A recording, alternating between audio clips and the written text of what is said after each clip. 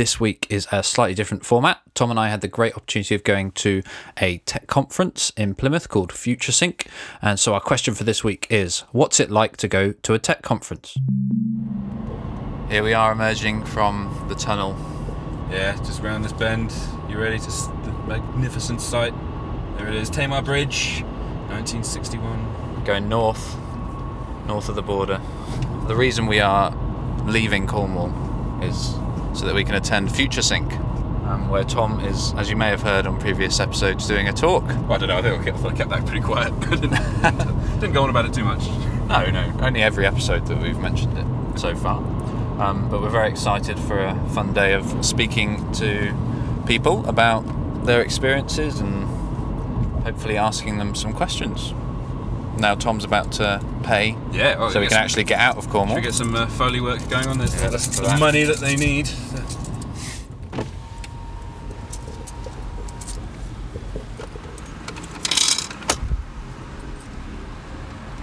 Hi there. Thank you. And we're through. Once we were at the conference, we had the opportunity to start chatting to some of the people there. I'm Dylan Shimon. I work for SitePen, which is a JavaScript consultancy based in the US and with some team members in the UK as well. And I'm also part of Dojo, which is an open source framework for JavaScript. And we're here at FutureSync. What's brought you here? So I know the organizer, Tony. He spoke at Halfstack, which is a conference I run in London, and he invited me here to speak about the future of the web. One of the first questions I asked each of the people we interviewed was one piece of advice for those who are just beginning to learn to code. Yeah, I guess I would have liked to have known, well, obviously everything I did not know, which is the easy answer, of course. Yeah, but I think really just having a foundation in logic and reasoning really helped me get started as an engineer, but it didn't help me know what I didn't know. Because programming can be very inviting up front. It can feel like I can power the world, I can change the world, but you don't necessarily know up front the consequences of what you're doing or the limitations of what you're doing. And you really only gain that through experience. But once you have that experience, you can be much more productive and efficient. And really a lot of that comes through sort of the clarity of thought you can develop. So you're building code not just for yourself, but yourself in a year or your team in a year. And if you don't take the time to sort of be clear and concise about what you're doing, it's difficult to remember why you did something a certain way. So that involve things like making sure you're commenting or writing the code clearly, things like that? Yeah, both commenting as well as real clear thought around APIs and design, not just design for how it looks, but how the code is designed and structured in a way that will be easy to maintain, that will make sense to you later, that is efficient, where you're looking for how can I make this block of code not just as small as possible, but as clean and understandable and efficient as possible. Yeah. I mean, I end up writing a lot of spaghetti code where I go back to it and I just haven't got a clue what is going on, so I guess that's a really good thing. Yeah. We like to support other podcasters here, and Dylan had his own podcast to promote. My company runs a podcast called TalkScript, which you can find at talkscript.fm, and it's a look at TypeScript, JavaScript, the web ecosystem as a whole, with a really large amount of humor and banter, and we interview a lot of great people and have a lot of fun doing it. Hi, I'm Dan. I work for ARM as a front-end developer. And that piece of advice for people learning to code. Don't get stuck for too long. Ask for help quicker, because I always used to get stuck trying to do something for hours on end, and it was just easier to ask people for help, and I never did, and then should just do that. Pretend you're stuck at home. Who would you ask for help? I guess everyone Googles things, but also find yourself friends and community who can help. So we've got the Cornwall Geek Slack down in Cornwall. They're great. If you ever need a hand, you can go to them and ask a question. Even if it's stupid, they'll answer you and make you not feel stupid about it. Brilliant. Yeah, I've found a lot of very helpful people there. Have you got a question, Tom? No, but I definitely want to reiterate Dan's point about asking for help, because I too have encountered that problem. It's not something we've ever talked about on the podcast before, I don't think, but it is really important. Yeah, I might even do a whole episode about asking for help. So we're now walking to the first set of talks. Tom will be in the afternoon, so we've got that to look forward to. Are you enjoying yourself so far, Tom? Yeah, it's great. There was a surprise bit where I had to get up and give a preview of my talk, which I wasn't prepared for at all. And you went first as well, which is ultra impressive. Yeah, I stood in absolutely the wrong place when I got on the stage. Yeah, it was terrible. Tech conferences take a lot of work to run, and this one was no different. There were a lot of people that volunteered during the day, and we got to speak to one of them and find out a bit about what they do. My name is Will. And are you helping out today? I am helping out today, yes, for all of your needs at FutureSync. Oh, amazing. So what sorts of things have you got to be doing? So right now I'm just making sure everyone is going to the tracks that they want to go to. Any sort of problems that come up, I'm here to sort it out. I'm also here to make sure your day is as easy as possible. Amazing. Level of stress, 1 to 10. How you get paid? 12. Okay. And then we got a chance to ask Tony, one of the people running the conference, his level of stress. 1. I don't get stressed. So here we are emerging from the first set of talks. How did you find them, Tom? Oh, it's fascinating. Yeah, some really interesting stuff. I'm going to go and, particularly that last one we just watched about CSS Grid, I'm going to go and redo a whole load of things this weekend. That was really inspiring. Yeah, my website is also made in CSS Grid, and I realised I'm doing it all wrong. During the lunchtime, there were lots of stalls around the outside, and we got to go and chat to one of the people running one of those stalls. My name's Tony. I work for the STEM Ambassador Programme, which is a national programme of volunteers from people who work in any STEM-related industry, so science, technology, engineering and maths.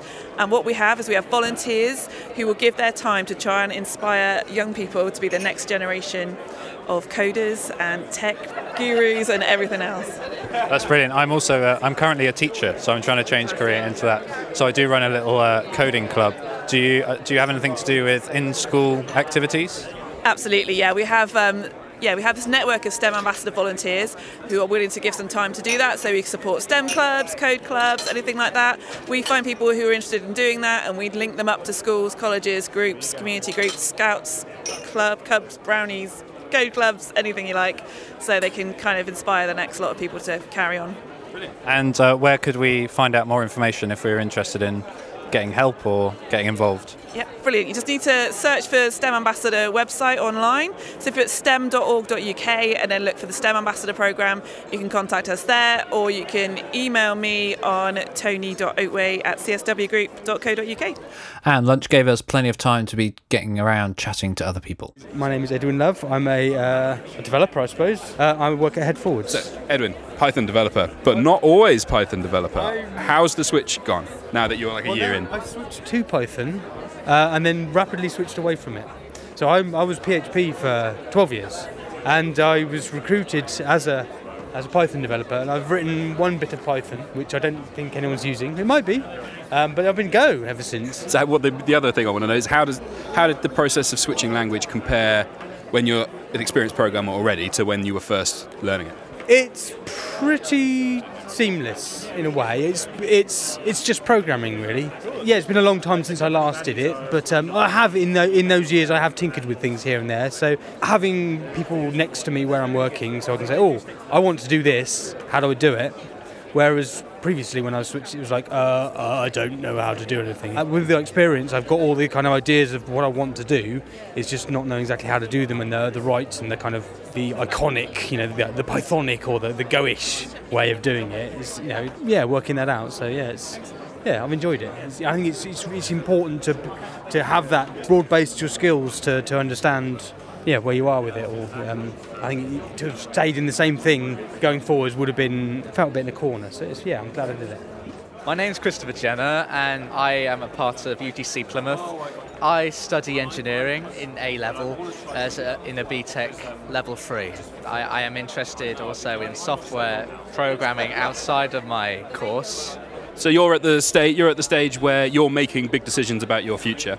And you've got to think sort of university, internship, apprenticeship, that kind of thing. What are your thoughts at the moment?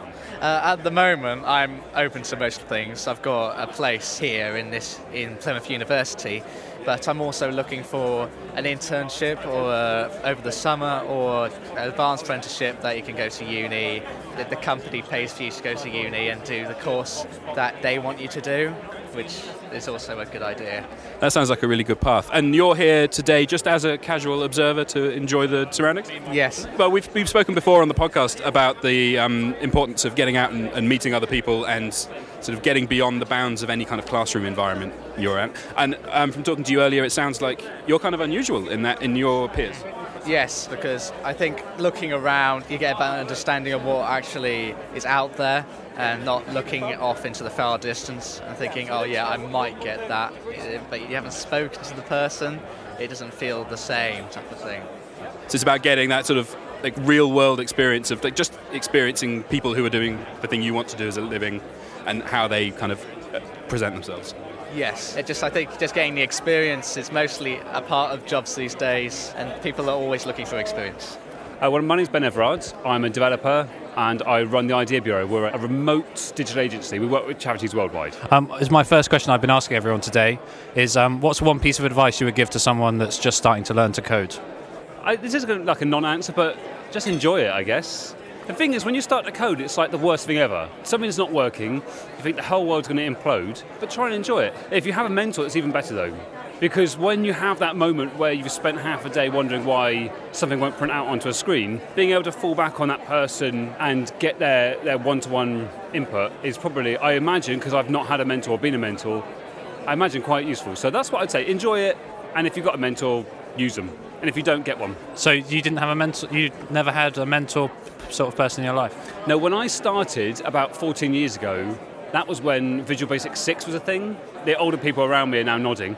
I used to I used to download other people's applications and just modify them. I never used to do anything with them, but that was an easy in for me back in the day. And then my kind of, I guess, motivation or something took over, just where I started to do a bit more and then worked with the PHP, then JavaScript. So what do you do like day to day in your job?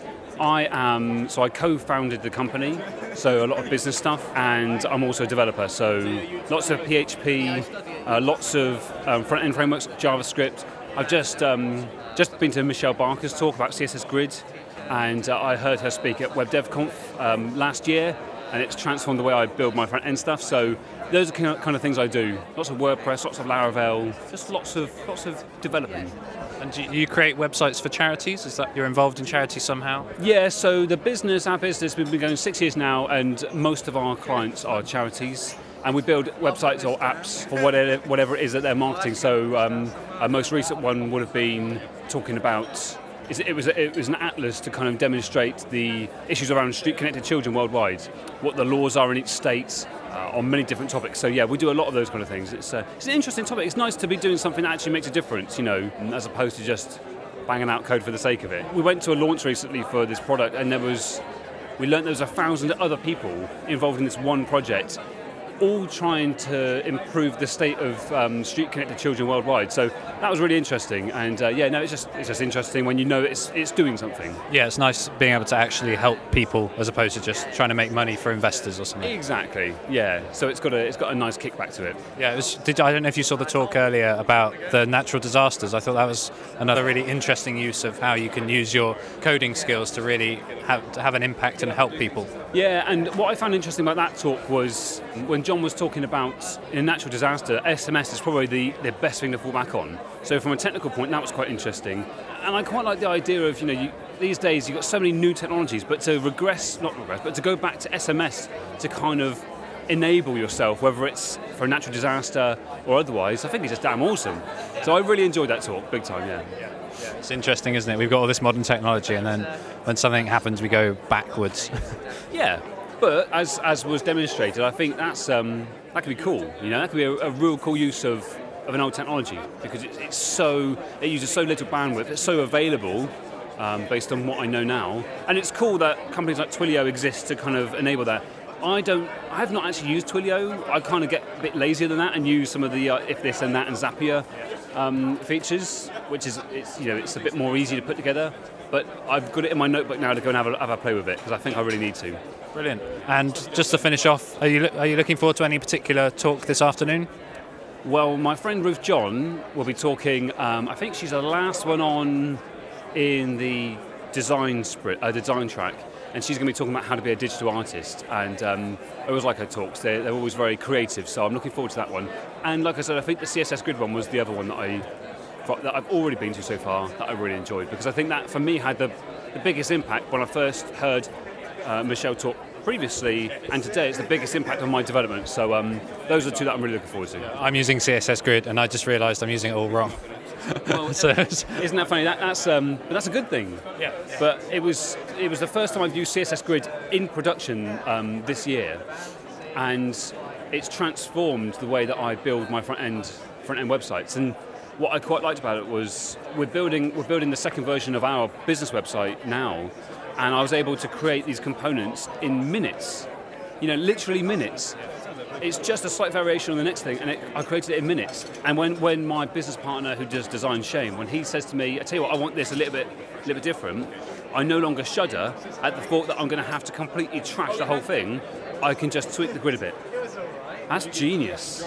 So I really enjoy that. Those technologies are amazing. It's really making front-end development a joy, really, I guess. Well, thank you very much for your time. I'm sure you want to go and have some more lunch or something, but thank you very much. Pleasure. After lunch, we had Tom's talk. Here we are in the afternoon of FutureSync, and up next we've got the most exciting talk of the day by our very own Tom. How are you feeling? Fine, steady as a rock. Yeah, not nervous at all. Fantastic. And obviously we've all been following through as this has progressed from not much yesterday to a full power feature today. So I'm all very excited. You excited? Yes, I'm excited to be finished when I am finished. Right, guys, it's 2 And I'd like to let you know that Tom's talk was a success, and we'll be putting links to that when it's available online. Hi, my name's Paul. I run a software engineering company in Plymouth called Row IT, based up at the Science Park. I've heard someone said to me that you're involved in helping people learn to code. Is that something you do at that company? So we are a software engineering organisation, so we employ coders. So one of the things that we do is hire people, and in the last 12 months we've taken on 3 graduates from the university. They are all software engineering graduates. However, coming out of university, you're not equipped with all the tools. So part of our programme when they join our organisation is that we give them sufficient mentoring and training to get them up to speed on the technologies that are really relevant in our industry. So is that like an apprenticeship? Is there a certain amount of time where you'll give them that, or is it just they just learn on the job as they go along? It's pretty much learning on the job. We take time out to make sure that they receive enough attention from the more senior players. We're very blessed to have a senior team that can actually share their knowledge with the new guys coming on board. Well, that's fantastic. Do you recruit people that maybe don't have a degree or aren't coming straight out of university that are still new to the profession? Not at the moment. It's I've always been a great believer in hiring on calibre rather than skills, but there's a certain advantage of hiring for calibre and the people with the skills. Given that we're a small organisation at the moment, and that we're looking for 2 or 3 a year coming in, we're managing to find that. However, going forward, we probably would be looking at the wider calibre question and maybe then growing our own fully from scratch. So it's not a case of you don't believe that self-taught developers can't be good. It's just at the moment you've got a good thing going on with people from the university. Absolutely. In fact, I'm a self-taught developer. At the age of 13, I have my own micro computer, and I taught myself to code. And going to university just reinforced that. So I believe the best coders are the ones that learn out of university, the guys that are doing it at home. They're the ones with the real interest and the real passion for the subject. And I saw that you're a sponsor of the FutureSync conference. Why did you feel that it's a good thing for your company to do that? Well, I came to the FutureSync a couple of years ago. I'm really impressed with the event. There's a lot of good people turning up, quite interesting people. So it was an opportunity to really spread the word of my company.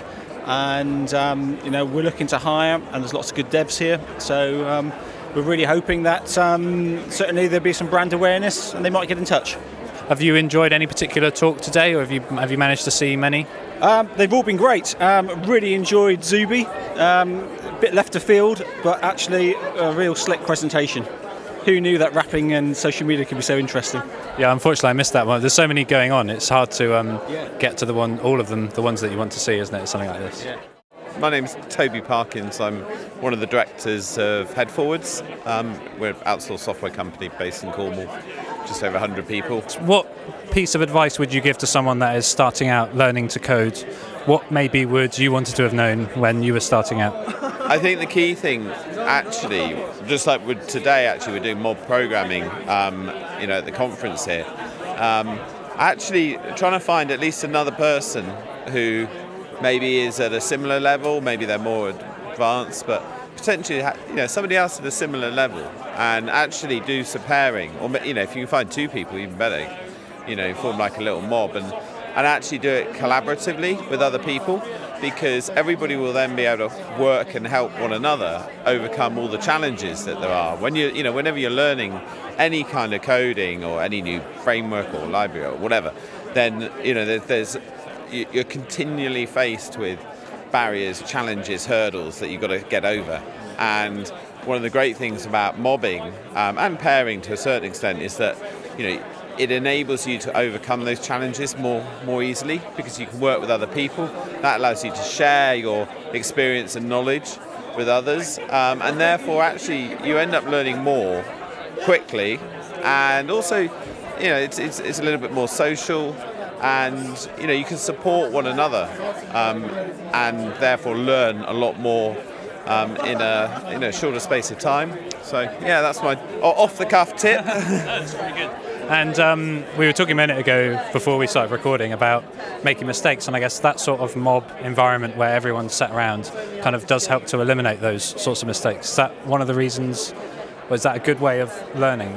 Yeah, well, I mean, obviously, whenever you write code, whenever you start, the thing doesn't work, So you start off with that it's not working, and you go through lots and lots and lots of attempts to write code until eventually something works. And so actually it's sort of 99% failure in some ways, but that's okay. That's that's really cool. There's not a problem. And actually I think a lot of people obviously probably conditioned via school that into this idea that you've got to get it right all the time. You've got to get 100%, you've got to get green ticks all the time. And actually coding is not about that. It's actually about failing fast, quickly, frequently, and then learning from those failures, and just accepting that's part of it. And actually working with other people when you make a mistake in front of other people. Well, actually, if they're working with you, then it's everyone's mistake. And let's face it, all developers write bugs, and we just need to sort of enable people to realise that that's pretty cool. Actually, that's fine. And actually, if you work together, and you can actually avoid writing as many bugs because you're collaborating as a team. And I guess mistakes help people to learn quicker as well, don't they? Because if you wrote something perfectly the first time, you would never learn from it. So, for example, I've gone through tutorials where I maybe don't change anything, just copy the tutorial exactly, fine, but then you go back again and maybe change something, like maybe just one word, the name of a variable or something, and then it breaks, and that's when you learn about how things actually work. Yeah. Yeah. I mean, learning about constraints and learning what doesn't work is more important in some ways than knowing what does work, because sooner or later something will break, as you say. Yeah. I see that you're sponsoring FutureSync. What made you to decide to get involved with this conference? We've sponsored it before. Obviously, I set up Agile on the Beach, the Agile conference in Cornwall quite a few years ago, 8-9 years ago, I suppose. And so I know how hard it is to get things up and running. I mean, Agile on the Beach now is it's got quite a big reputation. It's got a sort of certain international recognition now, and it's a sort of self-sustaining. It's still run as a not-for-profit company, but it is self-sustaining, and now actually producing a surplus that we're able to put back into education projects and things. But in the early days, it was tough. Just like setting up any business is tough in the beginning, and so I think that the team behind FutureSync, they're not doing it to make any money. They're doing it as a good, really great community conference, and supporting the community is one of the best things that I think companies like HeadForwards can do. Yeah, and it's really nice seeing people from different disciplines coming together and discussing and maybe learning new things that they haven't before. Yeah, absolutely. I mean, just learning and sharing ideas and new thoughts, and allowing people to develop and learn more But most importantly, I think community is a really important part of that. You know, we always say, like within software development teams, you know, it's the team's responsibility to deliver, and it's the team's responsibility to deal with any bugs or, you know, share responsibility for things not working. But they also, you know, can collectively, you know, accept the reward of success as well. But, you know, it's very much a team approach. It's around groups of people, and that's fundamentally is what communities are at a much larger scale than teams. And, you know, in the Southwest, we've got, you know, the Southwest, it's a really interesting stat actually. The Southwest tech industry, you know, is larger than the entire UK and Scottish and Northern Irish fishing industry. You know, and, you know, which kind of surprises people when, you know, they see like all these politicians running around sort of, you know, shouting about fish and everything. And of course, actually, it's, you know, the tech industry is growing at, you know, quite considerable rate. And, you know, so actually, you know, seeing so many people come together today to, you know, share thoughts and ideas, which ultimately will help drive the industry forward in the region, is great, really. Yeah, that community aspect's really important, isn't it? Especially, I guess, in your teams, when they're working together, they're more willing to help each other and probably want to help each other and, in the end, come up with a better product or, well, I don't know, whatever you build. Yeah. No, I mean, one of the things we're working on at work, actually, is how we make it more effective and efficient to actually share knowledge between teams and between departments. So, you know, we're like 112 people at the moment, I think. And we, you know, so we're now looking at how do we accelerate the sharing of knowledge internally, so that if somebody's got a question about, you know, JavaScript or React or C# or Unity or whatever, you know, whichever stack people are working in, whichever IDEs they're working in, you know, that, you know, how can we allow each person, when they've got a question, to be able to ask everyone else in the community and people that they've perhaps not even met before, you know. So we're kind of, you know, we're at a certain size now where not everybody in the company knows everyone else. You know, I can still just about remember everyone's name, but that's hard. But it's, you know, trying to really leverage the usefulness of a large group of really talented people to enable them to, you know, work together or share ideas and help one another solve challenges is one of the. It's probably one of the most exciting parts of. This stage of where, you know, Head Forwards is growing, really. Actually looking at how we really maximise the benefit of that, you know, what is in effect a reasonable sized community. Yeah, I guess that's a really interesting challenge, isn't it? When you as your company's growing, you've got lots of separate teams, but trying to keep them all kind of as one community is probably something that's really important. We're split between two buildings. It's only 6 minutes walk apart, but, you know, that kind of presents a challenge. Previously we were on 2 floors at the same building, and that even just a staircase is kind of a bit of a challenge because you go to different kitchens. Yeah. You know, you don't bump into people in the same way. And we're about to take on some more space again, so we've got another 5,000 square feet being prepared sort of by the end of this year. And, you know, again, that as we sort of continue to grow, we're really having to work and think a lot about how we enable people to be more connected. But I think the actual result is, of course, if you put the right mechanisms in place to allow people to communicate and share ideas, then actually, potentially, it can be more effective than if you just allowed people to wait until they bumped into somebody else in the kitchen to talk about D3 or whatever whichever JavaScript question they've got. Well, thank you very much for your time. Yeah, thank you.